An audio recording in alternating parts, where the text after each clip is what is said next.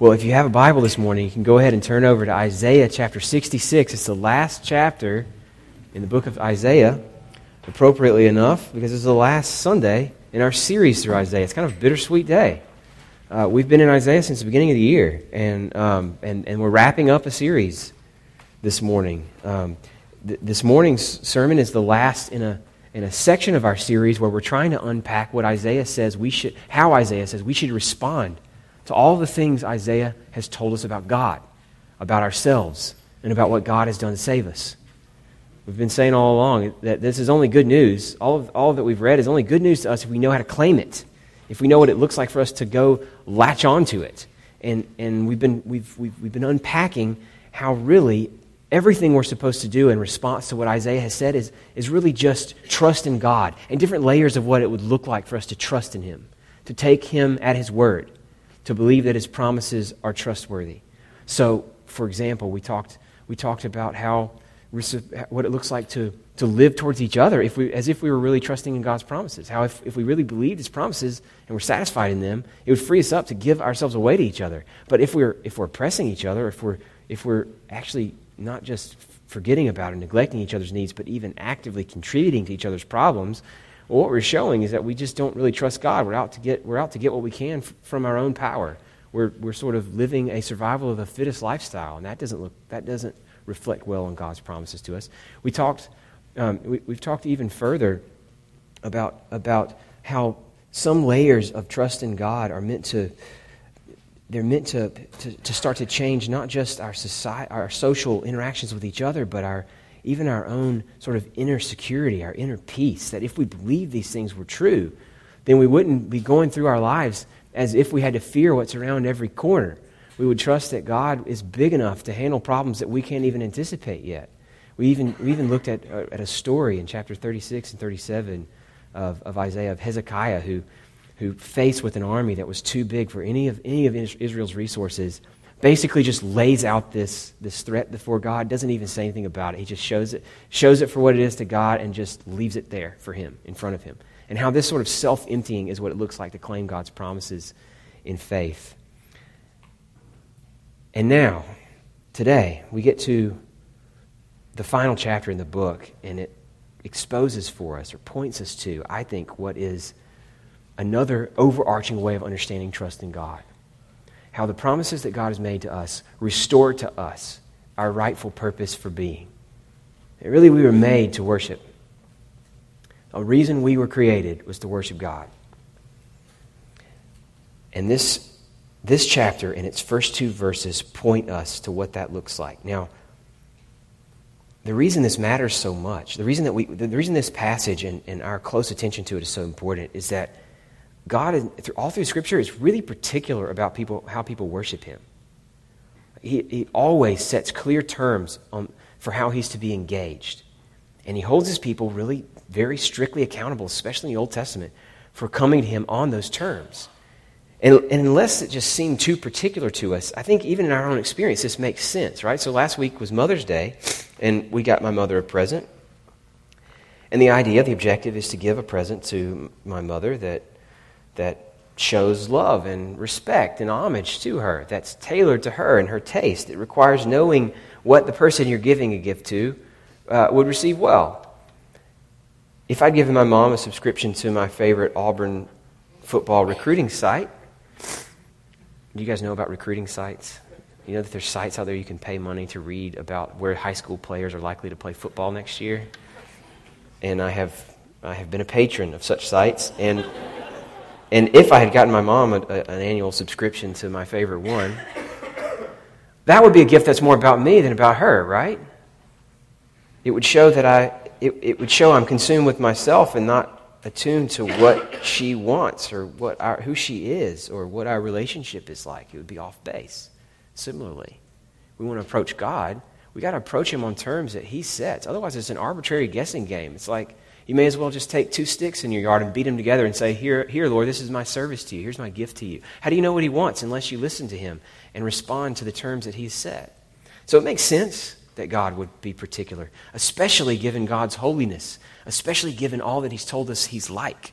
You don't approach this kind of God, Isaiah's God, in the same way that you approach anyone else in your experience. You got to be very particular about it when you're dealing with someone like this.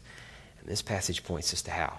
So ultimately, God cares. Let me start over. Ultimately, I was going to say he cares more about how you come to him or about how you are in yourself, sort of the condition of your heart when you come to worship him, than the terms on which you come. And I don't want to minimize the importance of God telling us what to bring to him, right? Or the importance of all the regulations in the Old Testament, the sacrifices and all that sort of stuff. That stuff matters, but it doesn't have any effect unless you bring it from a particular posture towards God. He is as concerned with, and only concerned with worship when the person who is worshiping him is characterized by a certain heart condition. And that's what these verses are about. Now, I'll admit up front, worship, as the word worship doesn't come up in this passage. So just so you know, I'm not making this up or sort of trying to force this passage into my preconceived notion of what I want to talk about. This passage, chapter 66, is like a mirror to chapter 1. We looked at it at the very beginning of our series, and there, Isaiah was calling out Israel for false worship. It was a passage that was sort of a laundry list of charges against them and their failure to come to God on God's terms. They were very religious, but they were missing it. They weren't coming to God in the way that God wanted them to.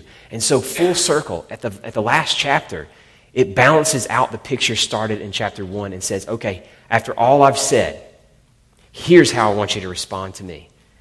It shows that it's a concern with worship, even without using the word, because it refers to the temple. Because verses after the ones we're going to look at are talking about sacrifices again. Sacrifices that matter to God, sacrifices that don't, that God doesn't want. The whole context is about right worship. And what we want to do today is try to get a good sense on what we should be like in our posture towards God if we want to please him when we come to him.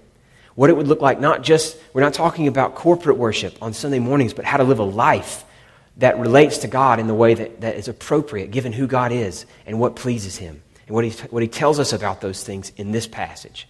So we're going to look at Isaiah 66, 1 and 2, and we're going to find two things there.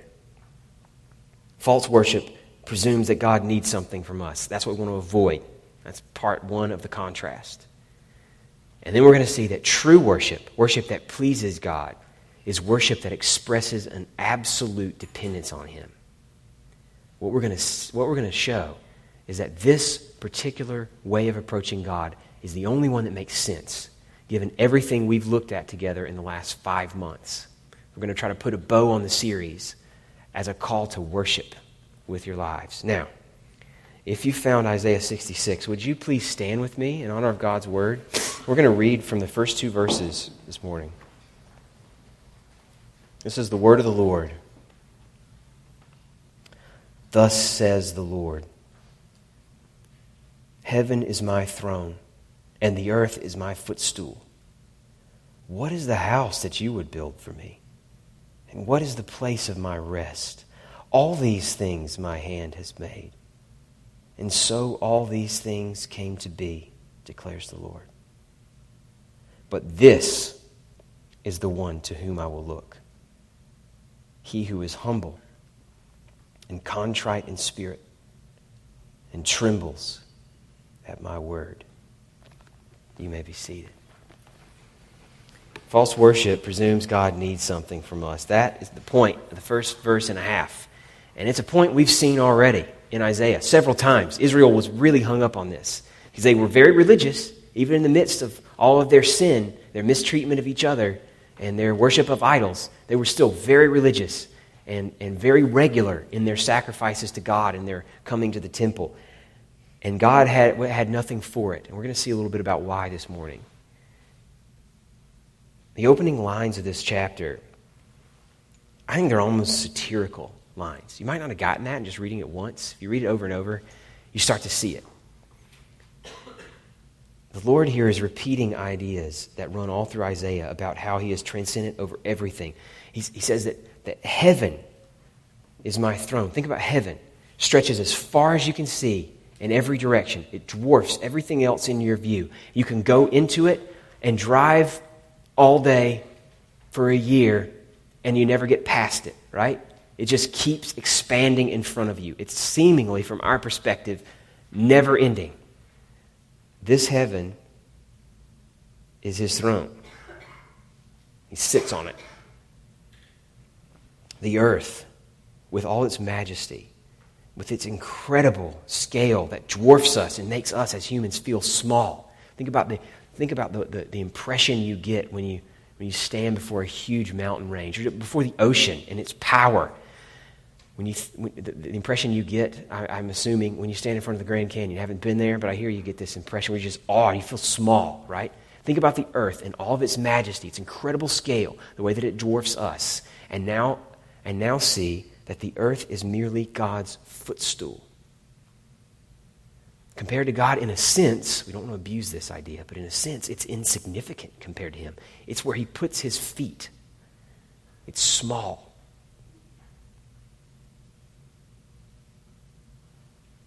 So the satirical question, now maybe we'll land differently.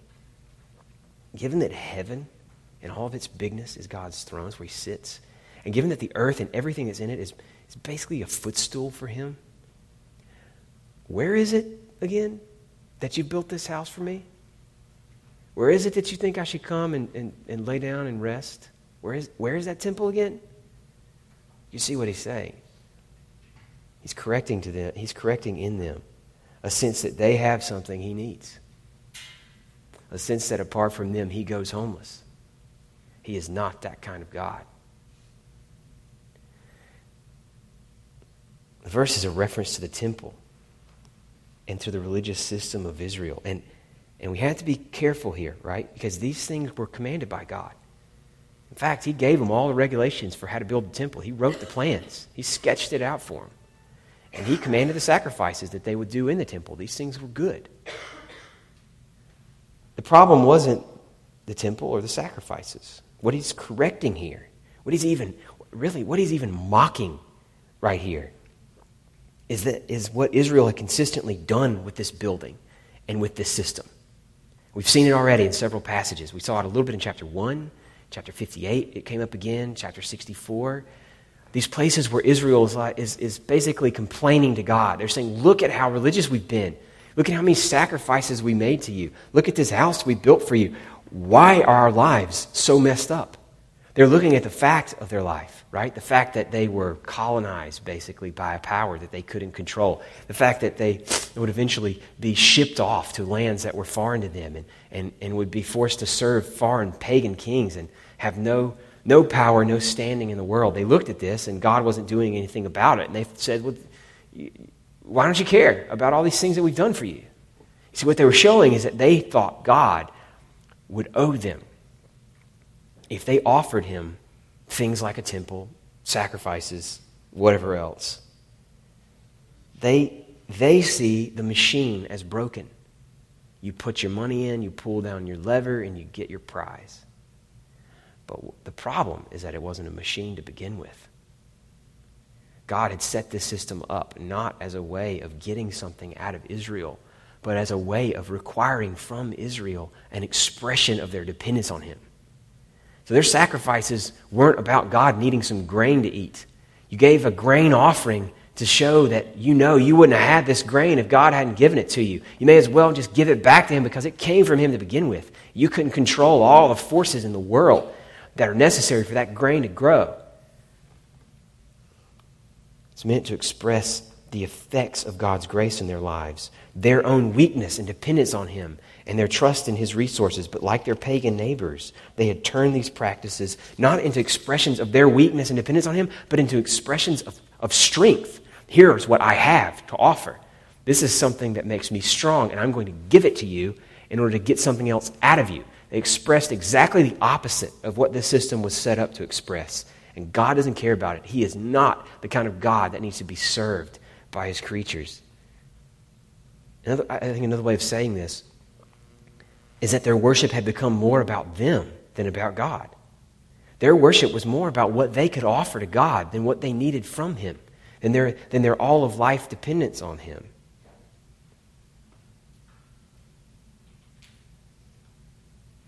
I wish we had time to sit here as I think about the ways in which we're guilty of this.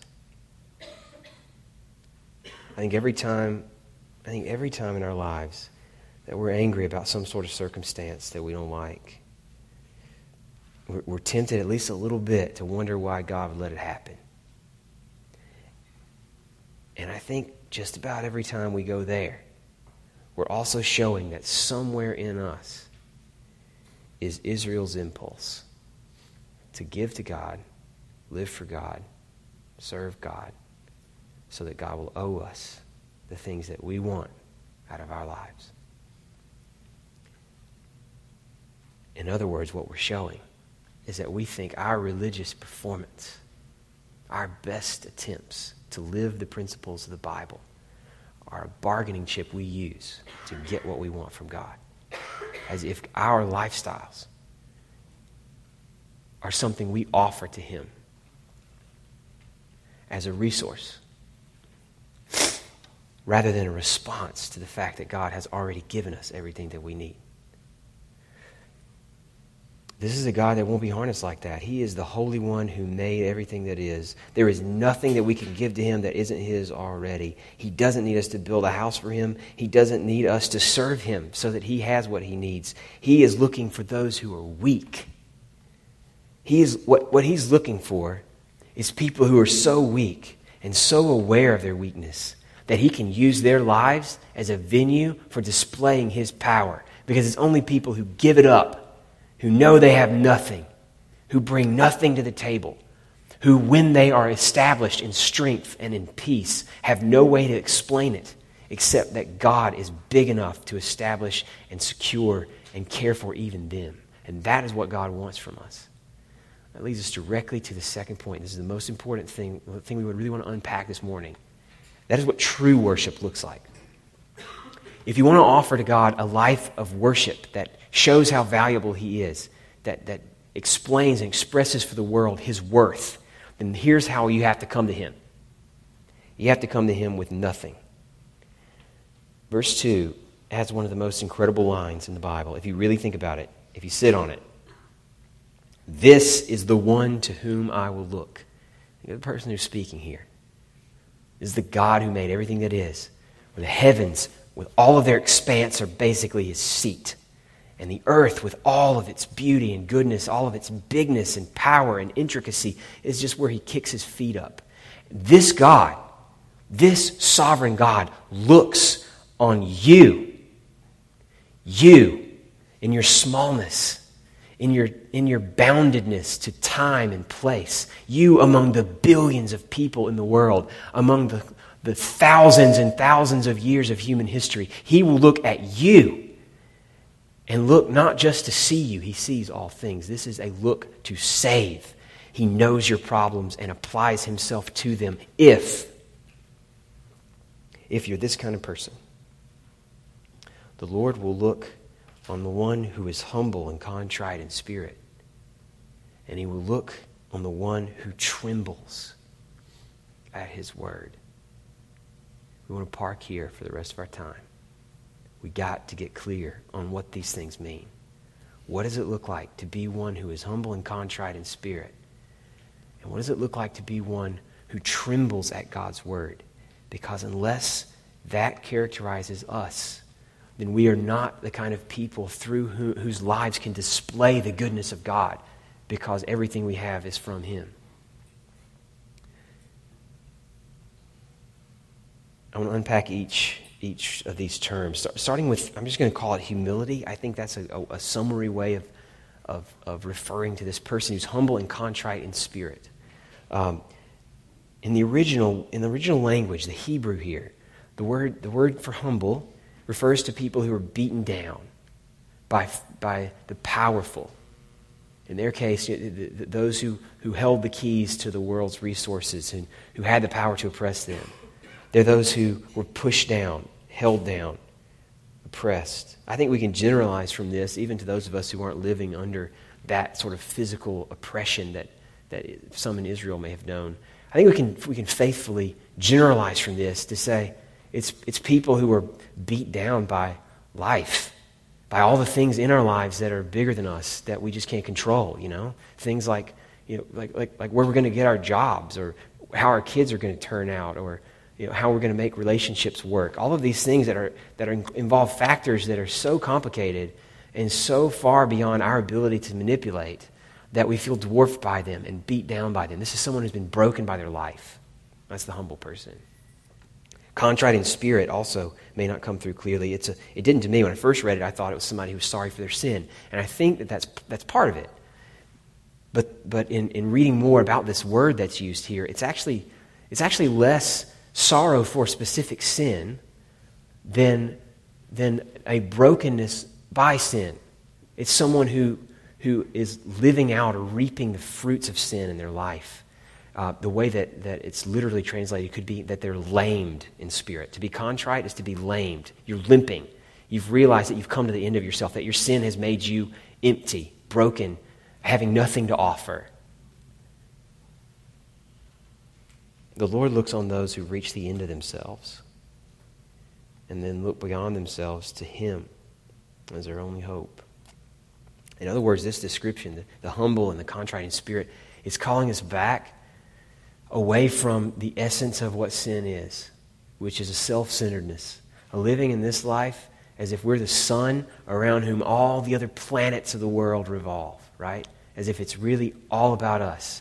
A living as if God and others are not as central as we are to our lives. And there's nothing that comes more natural than that, right? That is in all of us.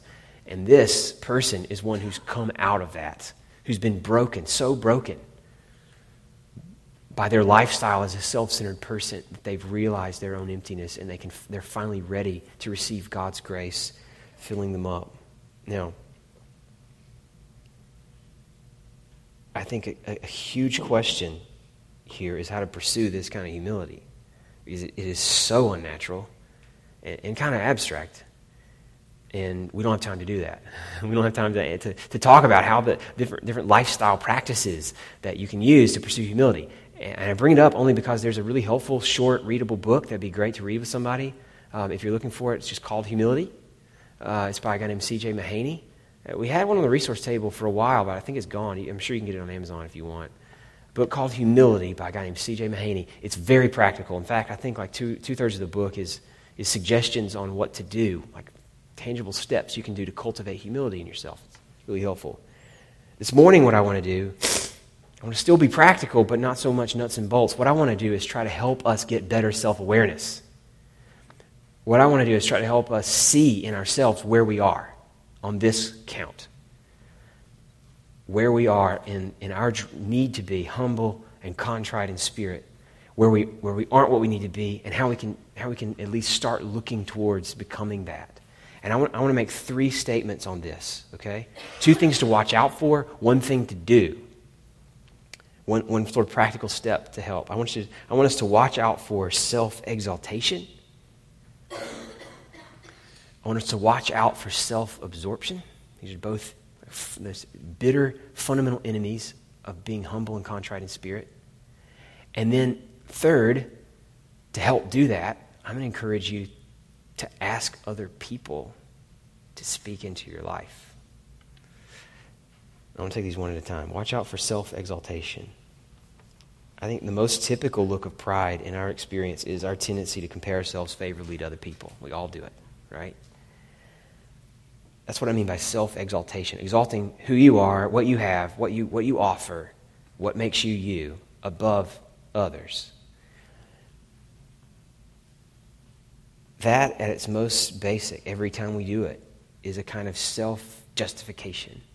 We're saying we are right, we are who we should be because of these things that are true about us. Now, it rarely ever is, it's subtle, this tendency to exalt ourselves. And it's usually subconscious. I don't think many of us ever really will actually think in our mind, I'm so glad that I'm so much better than that guy. It usually is a lot harder to identify than that. Here's one way it could show up. It could show up in your self-reliance. There's a way to live that looks on the surface very self-giving to other people. You're constantly serving them and doing things for them. But are you willing to receive that kind of service from others? Do you ever see your need for them? Are you ever willing to have them do for you? Or do you kind of bow up a little bit at the idea that someone might give you something, might serve you? If so, I think what it shows, even though you wouldn't have put words to it necessarily, is that you think you aren't others. They may need something, but you don't. And it's probably filtered into the way you're living before God. I think implicitly, when we're unwilling to receive from other people, we show that we approach God too, as if we have something to offer him, as if we have something that justifies ourselves. If we can say, God, look at this thing that I have. Look at how great I am in this one area. And even if we wouldn't put words to it, we're showing we approach God just like Israel has. When we compare and we come out good in our comparisons. Now here's another way. This is maybe even a better telltale sign. Another way to recognize it. Trying to get self-awareness here. How you recognize when you're giving in to self-exaltation. I think one of the telltale signs is if you find yourself often preoccupied with the flaws of other people. Again, probably wouldn't ever articulate in your mind, I'm so glad I'm better than that person and I don't have that person's problem. But do you find yourself often noticing the problems of others, maybe talking about them, maybe personalizing them and getting put off by them? When you do, when you're preoccupied with the flaws of other people, for that to thrive in you, what it requires is a sense that you're not guilty in the way that they are, that you're different.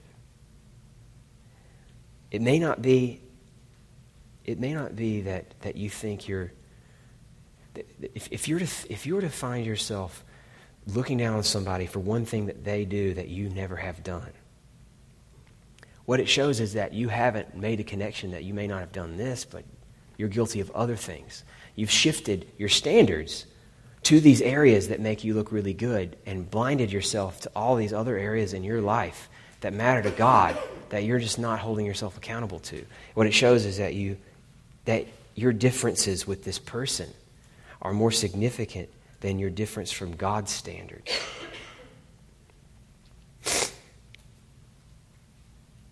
It would be kind of like me, as a bald man,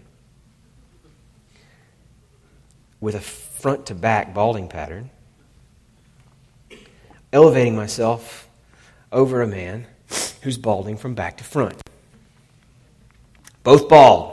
Still bald, right? If I sort of feel like I'm better, at least mine's going this way, not this way. This looks so much better than when it balds from the back to the front.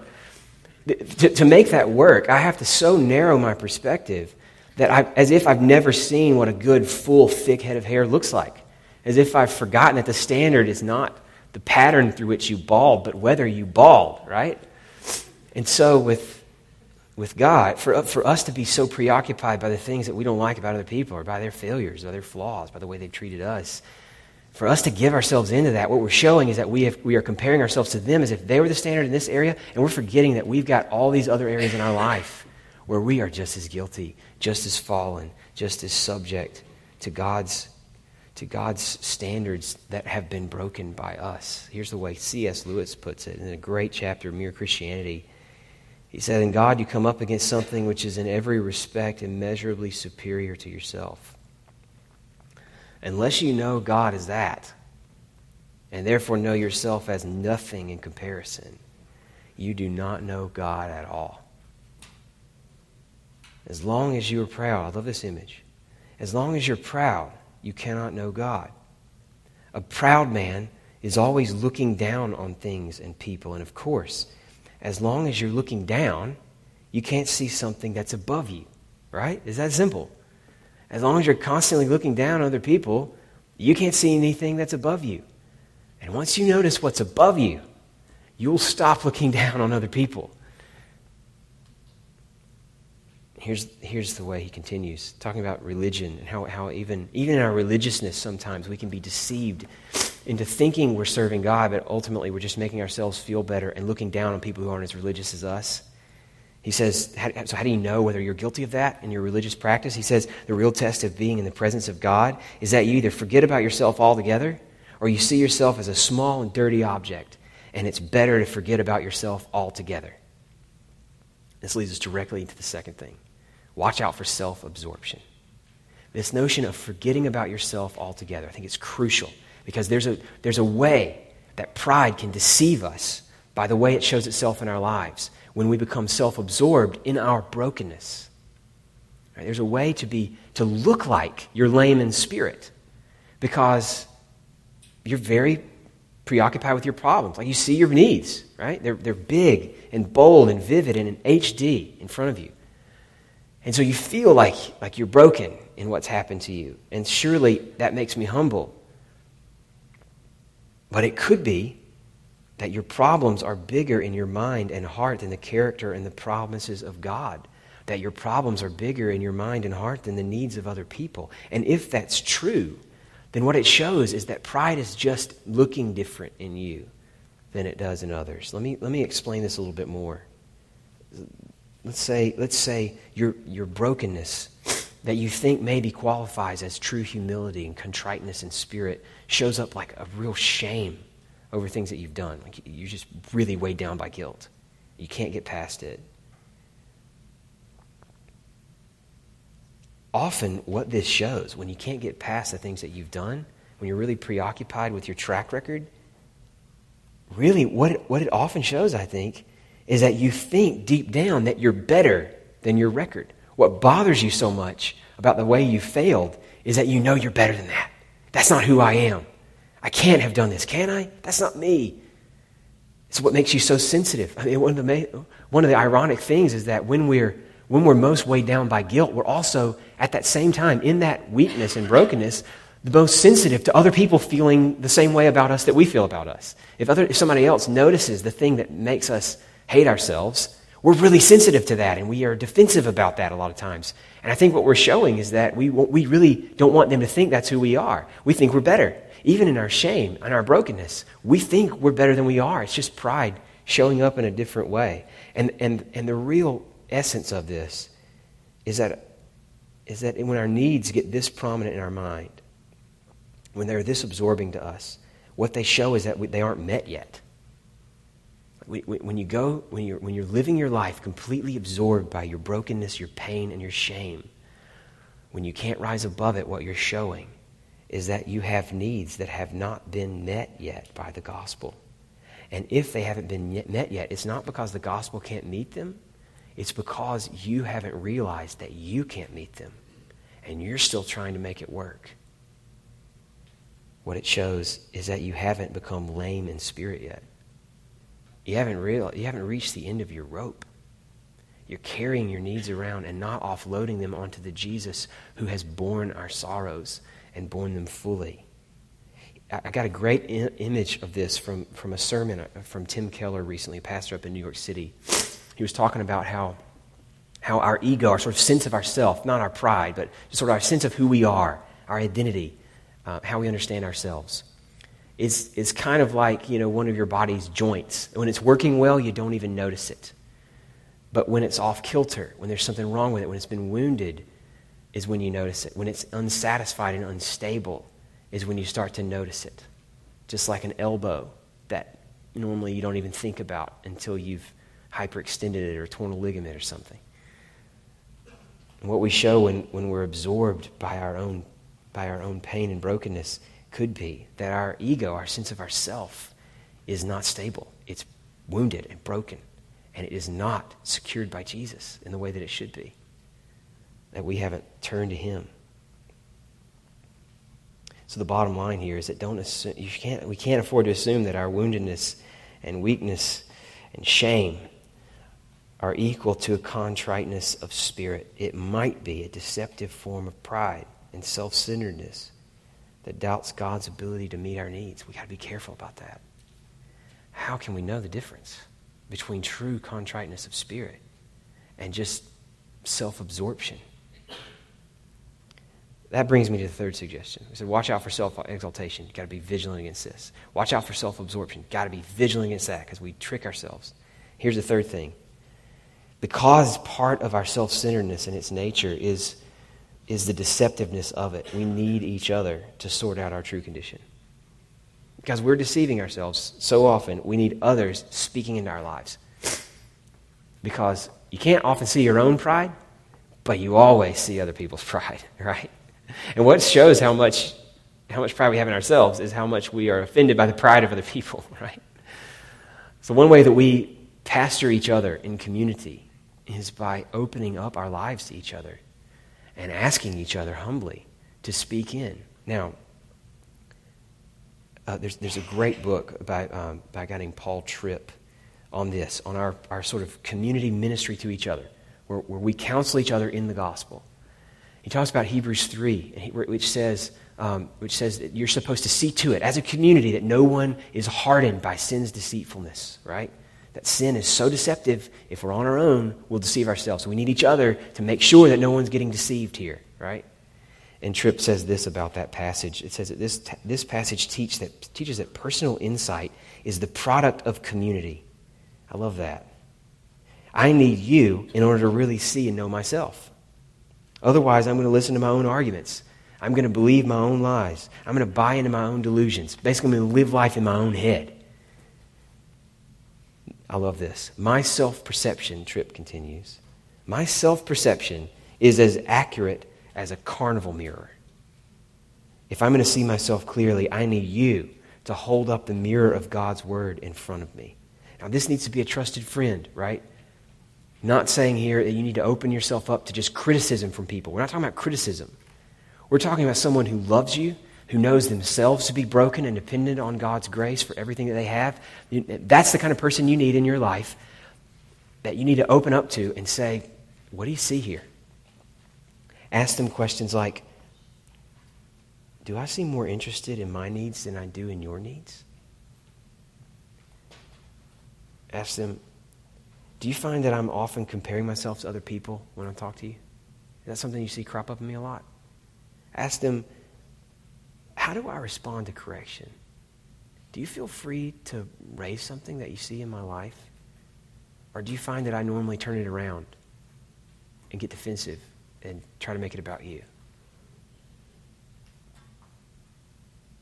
This is a dangerous, threatening, vulnerable thing to do.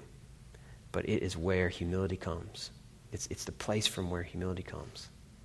And it's how we serve each other. And we can only do it when we're so confident in Jesus and in his standing for us, that what's true of him is true of us, that we can expose ourselves to each other without fear. Do it, or you're in danger. And here's the last thing that I have no time to unpack. The one who trembles at God's word. I have been so convicted by this line this week. Maybe that's why I haven't left myself any time to talk about it. Because I don't want to preach hypocritically. I realize I don't tremble at God's word like I want to. I think what he's calling for here is an approach to God's word that is I'm just quivering with anticipation. Not just fear. There may be some fear in it, but not just fear. It's a sense that life hangs on these words. We know what this is from experience. Last summer, late in Lindsay's pregnancy with Sam, for a very brief time, just a matter of hours, we were afraid that something might be wrong with him. She'd gone in for an appointment, and she was measuring at like several weeks, as if he was several weeks less progressed than he actually was. And we didn't know why. And there was this waiting period, where we had to go in for an extra ultrasound. It's like a whole morning of not knowing. And it didn't last long, and it wasn't that traumatic. But even then, I remember just the being on the edge of your seat waiting for that next report, right? That next ultrasound. That is what it is to tremble at a word that where life hangs in the balance, in a sense. Think about it. Think about folks who wait on a biopsy report, right? You tremble with anticipation for that. Think about the way you felt when you went to the mailbox and the admissions letter was in there. You tremble for that. You don't set that on your counter and just go about your day as if you didn't get that. You tear into it. And God is pleased in us when we come to him, knowing that what he says to us is the difference between life and death. That the world and our place in it hangs in the balance over what he has spoken.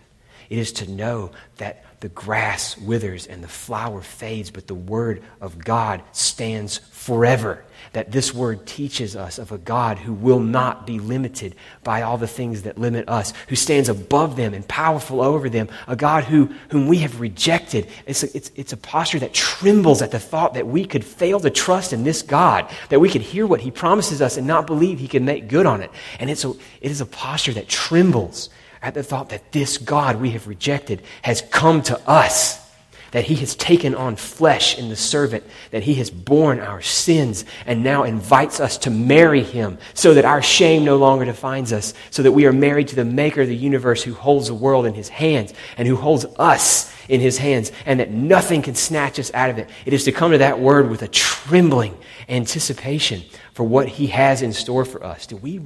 Are we a community of people who come to God's word like that? We're not, are we?